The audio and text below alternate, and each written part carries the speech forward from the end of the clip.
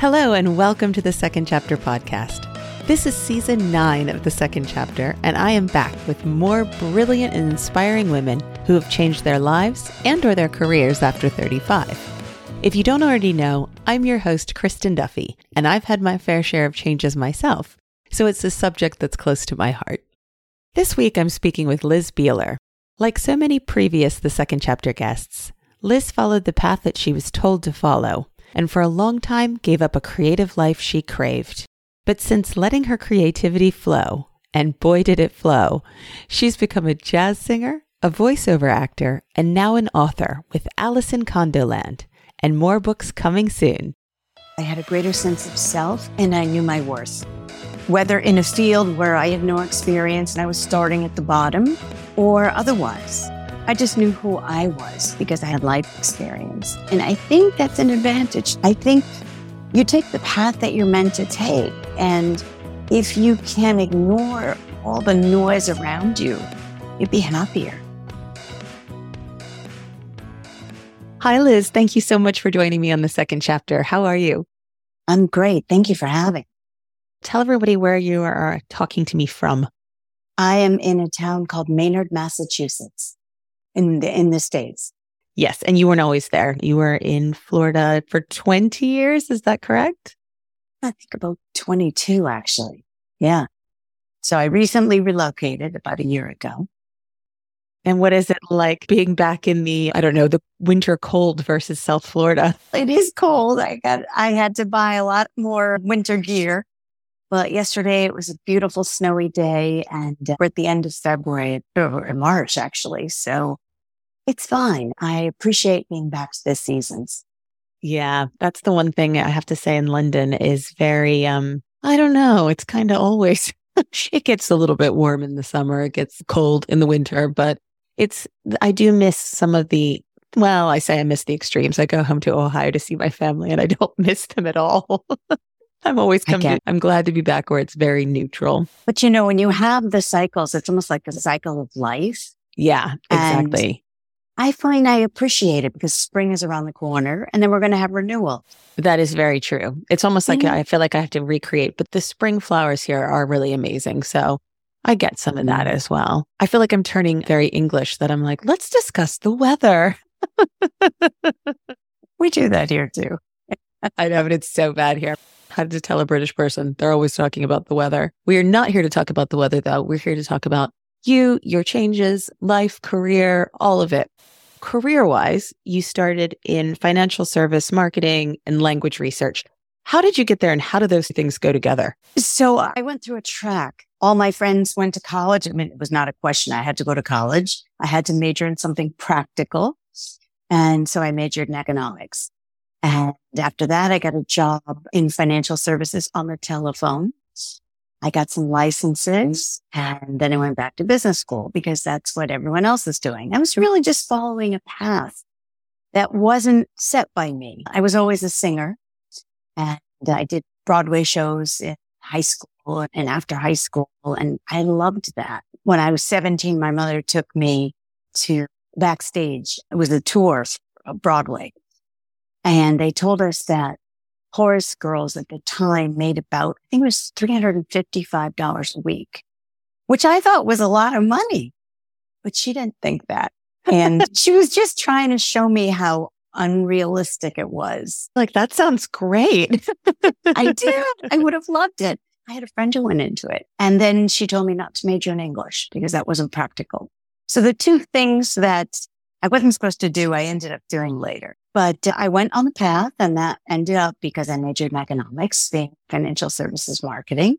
And I liked it. I wanted to master it. Whatever I do, I want to do it well. Mm-hmm. And I went along numbly for a long time thinking it was great. And maybe it was great. And there are things I enjoyed. I had great teams. I got to travel. I worked for some great companies. And then I had a painful breakup. And it was a long-term relationship. And I remember thinking, okay, I'm in my 40s now. What? This is not how I planned it. And one day somebody on my team came up to me and a friend, and he said, I know you're not happy. I know you want to stay here and look out for us, but we're going to be fine and you need to be happy. And so I started thinking, what does happiness look like? And at the time, it was voice acting and singing, which sounds crazy if you've been a corporate person for 20 odd years. And when I told people, they fell into two camps. Some people thought, that's wonderful. Go for it. Good for you. And other people were very agitated by that choice. Even strangers. I remember being because trying to get into the field, you start going to hang out where musicians hang out. And then you're invited to sit in, is what they call it. And so you get up on the stage and you perform with them a song or two. And I remember a man I didn't know asking me what I did. And I believe you have to assume the role to earn the role. And so I said, I'm a singer and a voice actor. But how do you make money? Love that question. I got that a lot. And it was not the first time I'd had it. So I just said, I can't believe my finances are that interesting. But when people react to your own personal choice, it's because it doesn't mesh with their understanding of the world and what their options are. Yes. And you have to tune that out. So I did. I had some family members, some friends, very supportive, and some not, some discouraging me, some thinking I was wasting my time. My best friend in the beginning was quite negative. And then later she said she was wrong. It's interesting because you kind of followed this practical path because of, what your mother said about finances and things like that. Right. Ended up going into finances. And then, of course, the first question somebody asks you, how do you make money? It's immediately back to finances. A lot. I got that a lot. And then I remember telling somebody once in a social setting that I was a singer, and they said, sing for us. You're not a trained monkey. When I told my boss when I was leaving the company, and I had a very nice job, and we had a little goodbye party in a conference room. And he also said, okay, now sing for everyone. A cappella, just sing something. That's really how it works. I can say from personal experience, that is not how it works. But there are people in life who want other people to do what they do so they feel better about it. So do you think it was more challenging to step back from a position where you had clout, you had financial security, right? Or do you think it would have been, and this is obviously just imagining, do you think it would have been more challenging starting out at what your mother was showing you was not a good salary, but you were younger, so you maybe didn't have all that life experience? I remember bumping into an old friend that I used to do musicals with in New York. And he had been on Broadway and he had toured nationally. And I just bumped into him at a cafe and I told him what I was doing. And he told me that he now had no 401k. He had turned to carpentry. He was a little bitter about it. And I thought, wow, so I've seen him on stage. He followed it. And maybe by doing it later, I learned lessons and avoided some mistakes that I wouldn't have otherwise. Does that make sense? Yes, it does. Yeah. And I think it's interesting because I've experienced it in my own life and talked to people sometimes for the podcast, but people really struggle with sometimes, if you were going back into a corporate setting, let's say, or changing careers in a slightly different way, people struggle to see sometimes, this is my trajectory and this is how life experience has prepared me for another job. But I think with what you're doing, you have a little bit, well, I don't want to speak for you, but I do think I have perspective. Yes. And I have a cushion. Yeah. Financial cushion. I remember wanting to get a gig early on when I was trying to get gigs. And a man said to me, he had a club restaurant. He said, well, let's have lunch. I figured, okay, I'll have lunch. Then he said, I'd like you to come out on my boat with me on Friday. Now that I had no intention. Mm-hmm. Right? So I just said, I'm really sorry, I have to work because I was doing some consulting. And if I were 18, maybe I would have gone. Yeah, that makes sense. Because I think we also learn the power of saying no to things we don't want to do, to people we don't want to do, all of these things that, maybe, when you're 18, you don't have that perspective to say, yeah, sorry, I kind of know what you're after. I think what it is, I had a greater sense of self and I knew my worth. whether in a field where I had no experience and I was starting at the bottom or otherwise. I just knew who I was because I had life experience. And I think that's an advantage. Doesn't mean it's not, you're definitely too old to do a lot of things, people will tell you. And once the pandemic started, I did stop singing. It doesn't mean I won't go back to it, but I've stopped for now. But I think you take the path that you're meant to take. And if you can ignore all the noise around you, you'd be happier. And this was in 2009 that you made the switch, right? To voice acting. That's right. Voice acting and That's singing. Right. And you mentioned the pandemic, but for the past, what is that? It was about 11 years. I was really happy. It was going from certainty. You know, my upbringing was all about saving and be certain and have an income and all of those things because I had older parents and they survived the Depression. So they had a certain scarring to them, to just throwing myself in the middle of nowhere and not knowing what came next. And I think I needed that. I needed to take that chance. And it's risky and you never know when the next gig is. But when you get one, boy, it's exciting. And during the pandemic, for fun, you know, as we do, for fun, you decided to try some writing. Tell me a bit about that. It was on my bucket list always to write a book. And so I just started writing. Of course, I had no idea what I was doing. And I saw on Meetup a group that was looking for writers interested in starting a novel. Way to start small, by the way. You know what? I'm going to write a little. How about a novel? That was my bucket list. I always thought one day I'll write a book. And having that writer's group was, I don't know how I could have done it otherwise because I didn't know what I didn't know. We really clicked. Everyone was supportive of everyone else. We gave each other critiques. One of the women in the group is a sensational, experienced novelist for years. And so I have benefited from her teaching. And anyway, we still have the group and we meet regularly every few weeks now, I'd say. But in the beginning, we were meeting every week. So that gave me the discipline to write something because I had to hand it in, so to speak. And I'd write it and think it was great. And then I'd learn, no, it wasn't so great, but I'd learn why. And so little by little, I finished the book. And then once I was finished writing it, I had to rewrite it and I had to rewrite it again.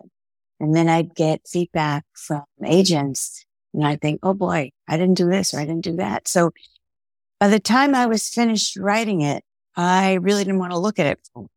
I got it to where it needed to go. The book's been published. It's Alice in Condoland. You hear these stories of people who sent it to a million publishers, and you always hear the rewrite stories too. There's probably someone who's come up with an entire novel and didn't do tons of rewrites and tons of tweaks. I think Jack Kerouac is the only one I know. After all of this, not wanting to look at it a bit, tell me about getting it published. Oh, I went with an indie publisher because I don't have an audience. This is, again, starting over, right? And a lot of people think I'm nuts, but I don't care. And I am determined. My editor turned out to have a publishing company, and she said, if you're interested, I'd be interested in publishing it. So that's what I did.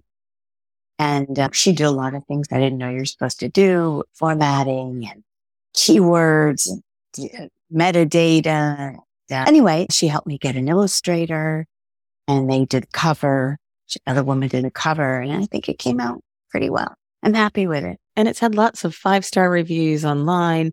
I would like to read a couple of little snippets from reviews, if I may. Some reviews from your book to you. Of course. I didn't want the book to end. Absolutely insightful and witty. And I really liked this, which is going to lead me to a question. Perfect for readers looking for a beach read with memorable characters, but real world problems. I can speak. And that was from Book Life Reviews. And I know you said that it is a bit of a beach read, but that was not your intention. And that's not really how the book turns out. It's fun and it's funny, right? And there's one chapter that might make people cry, but most of it is pretty funny. And that's real life in South Florida. People are colorful. Yes. And they're ethnic. And so I celebrated that in the book. But on another level, it talks about people dealing with a situation where they're being taken advantage of and they don't know how to address it. And it's a story about confronting corruption, which when I was writing the book, everywhere I looked, I saw more and more stories of abuse and corruption and cheating and lying, stealing. And that makes me crazy. So this was my attempt to show people don't have to take it, but they can't do it alone. Yeah. And I like that you mentioned the characters. And one of the things that's really interesting about the book is it starts with a cast of characters. So it's almost like reading a play. And as you're going through these characters, you're like, okay, I know that person, or this is a really over the top name. What is going to happen here? So immediately from the start, I feel like you get that there's the people that are the good people, the kind of maybe not so good people, the really over the top people. And that it is going to read with a lot of fun, but there's going to be something bigger that happens.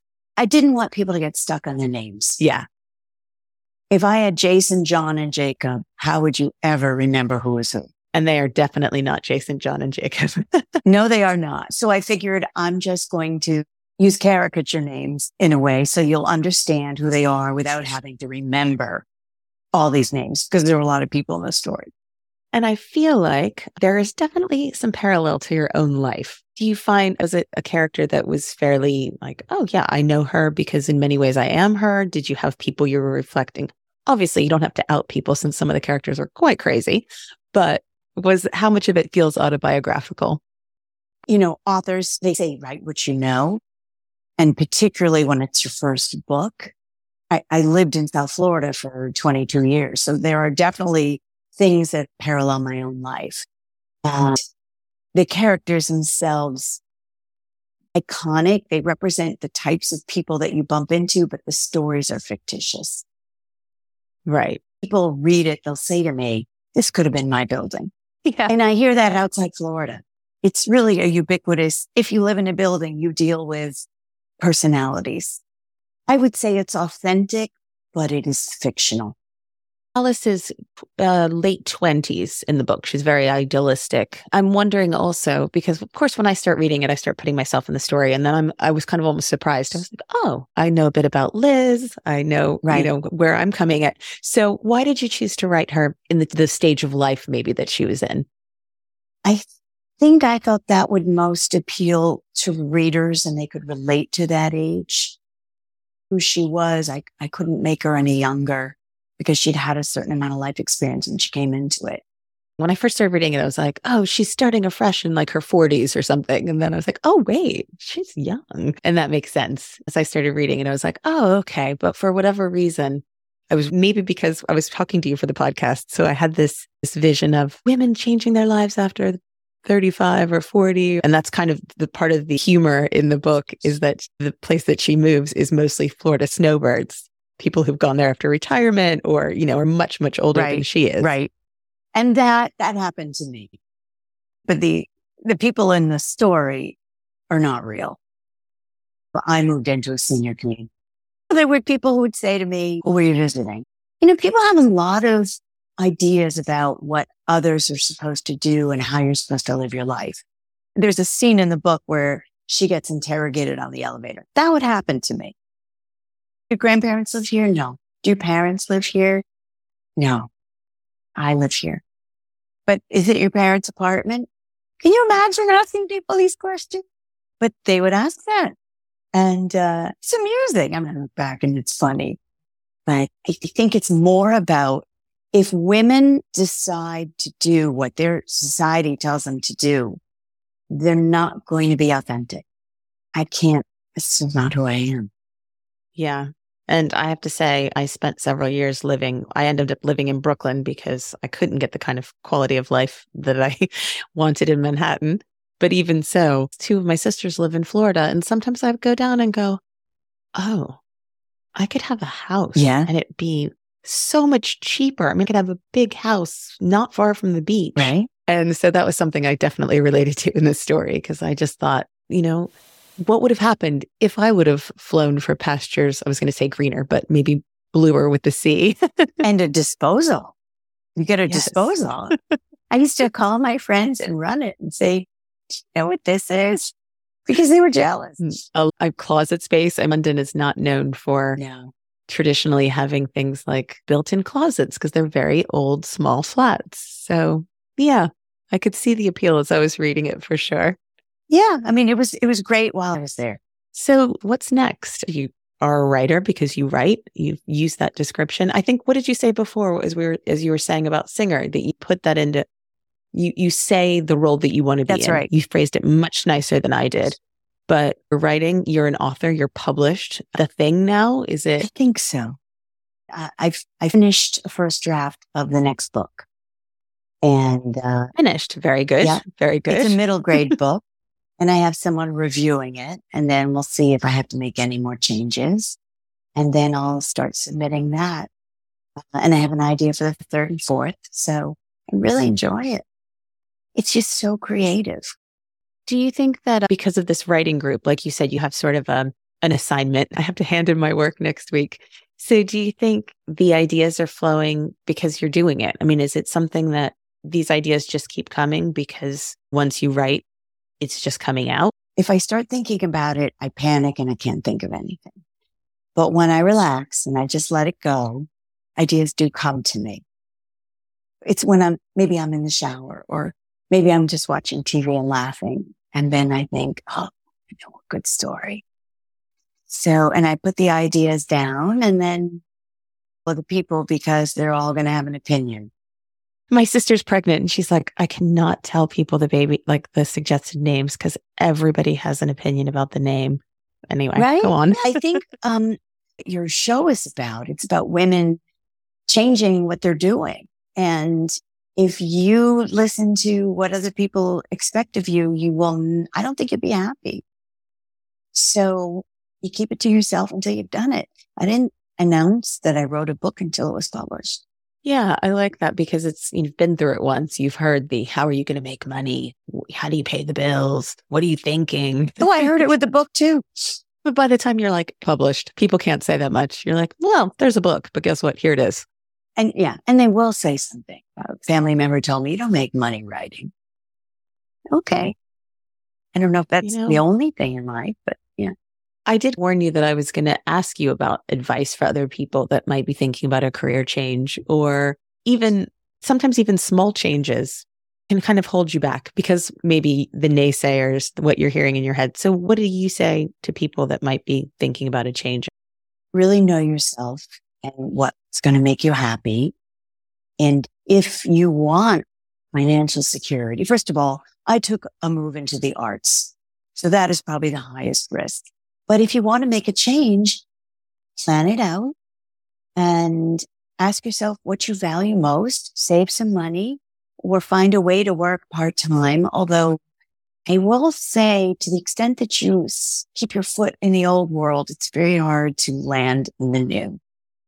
And I did do that for quite a while. I was consulting.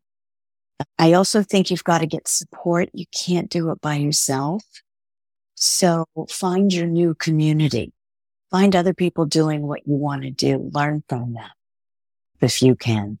I mean, if you're going to be, let's say you want to change from a doctor to a lawyer, you go to law school. It's a little more clear cut. But if you want to do something creative, find like-minded people, get your community. You help them, they help you. Learn from each other. And once you know that you can swing it financially, you got to take the plunge. It's interesting because when you were talking about the writing group, I was remembering that I used to go to a writing group for a time, and I love writing. Okay. And interestingly, I felt the same way. I knew that I was coming the next week, so I write. Right. And when you have that community, that accountability, or the same with, I don't know, I'm a triathlon coach, so I think there's an accountability to fitness things. Mm-hmm. Like for me, if I know I'm going to go meet someone, I'll go for that run. Yeah. I'll go for that swim. Yeah. I have a club that I coach because I know people come to that club because they expect to see friends. They expect to get challenged by people. And I think it's the same with that change. So it's really interesting to hear you say that, because the minute you said the writing group, I was like, oh, absolutely. That's why I was writing all the time. Interesting. Because there were people that I liked meeting. There were people that I liked to hear their work. Yeah. And sharing it was a great learning experience. Oh, yeah. And I mean, you have to hope that the group will be supportive. I got really lucky. It's just that sense of community because you're off in uncharted territory. So it helps you get your bearings. You find, one of the things here, you hear emerging a lot, and emerging is a difficult word or is often associated with young. And because I work with a lot of playwrights, one of the complaints I hear from a lot of second career or emerging at a different time of life playwrights is there aren't programs for us. I don't know if you've applied for any of these type of things. I don't know if that's a situation you find, but do you find that there is a community of other emerging writers that are maybe similar to you, or in this group, is it just a hugely different kind of group? We started out being 4 people. One left after he got what he wanted out of the group. And then it remained 3 women, and one is a lifelong writer. One is kind of like me, a different career prior and is now writing. And, I guess that's enough for me. I've also taken, there are things like the writer's workshop and authors publish. I misspoke. There were a lot of online groups I've joined. When I wanted to write a children's book, I took an online class in writing for children. And that professor is the one who's now reviewing my book. So you find the resources. There are writers groups on Facebook, and they tend to be very supportive of each other. There's a lot of them. So you can find it. The online world is very helpful in that regard. I absolutely agree, because for the podcast, I found so many guests, and through my production company, social media is not something that I always love, but I feel like I'll never leave it because this is where I've made a community. Yeah. So once you start, like the algorithms, they're so frightening. But once you do start, it's like, oh, I looked at female playwrights, so now I know more of them. Or I looked at writers groups, so more writers groups get suggested. And then you end up with this community that it's definitely out there, but you might never have known when you were working in finance. Absolutely. There are a lot of creative people out there. And social media, it's a mixed blessing. But you take the good when you can get it. Exactly. What about a quote for me today? Do you have a quote for me today? Sure do.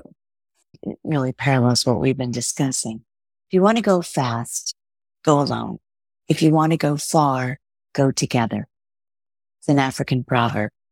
I have heard that before, and I really, really love it. It's funny because I was saying with my triathlon club that there's this accountability. And I almost think in that case, if you want to go fast and far, once you start going together, you get faster, you go further. But I think, comparing it to the triathlon club, but I do think you'll end up kind of with both. I don't know, accelerating what you're doing as well as going far with it, because that's not a good analogy. No, I know where you're going.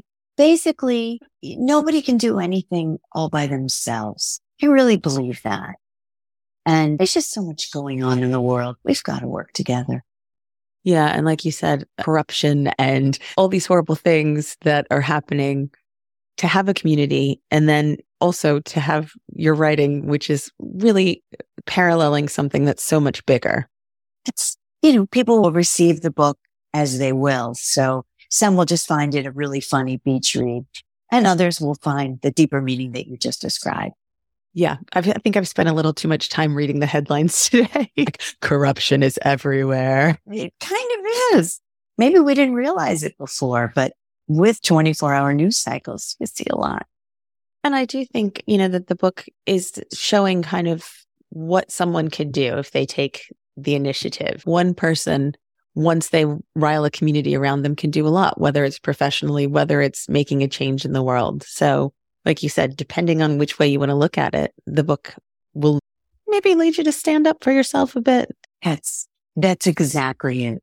And if that's what you took away from it, that makes me happy. Good. Is there anything else you would like listeners to know? No, I mean, if they have a dream, I guess, be bold. That's what I would say. But it takes a lot of work. It takes a lot of work and determination. My dad was 50 when he started his business. And I was a little kid, and he did not make a take-home salary for 6 years. He just worked night and day pouring it into that business, and he made it work. And I asked him later in life, what made you think that you weren't going to fail? Like so many businesses fail. Mm-hmm. And he said, I don't think you understand. That was not an option. So when you are determined to do something, you find a way. Absolutely. I love that. Thank you. Your dad sounds like he's a cool guy. He was. Well, thank you so much for sharing a bit about your story today. And the book is Alice in Condoland, and it sounds like quite a few more to come. So we look forward to seeing what's next. Thank you so much, Liz. Oh, it was a pleasure. Thank you, Kristen. Take care. You too. Thanks for listening. If you enjoyed the episode, tell a friend, follow us on Instagram, and sign up for the Second Chapter newsletter. The Second Chapter is brought to you by Slackline Productions, a production company dedicated to redressing the balance of women's stories being told and who's telling them, with a specific focus on women 35 plus. You can find us at thesecondchapterpodcast.com and slacklineproductions.co.uk. Thanks again.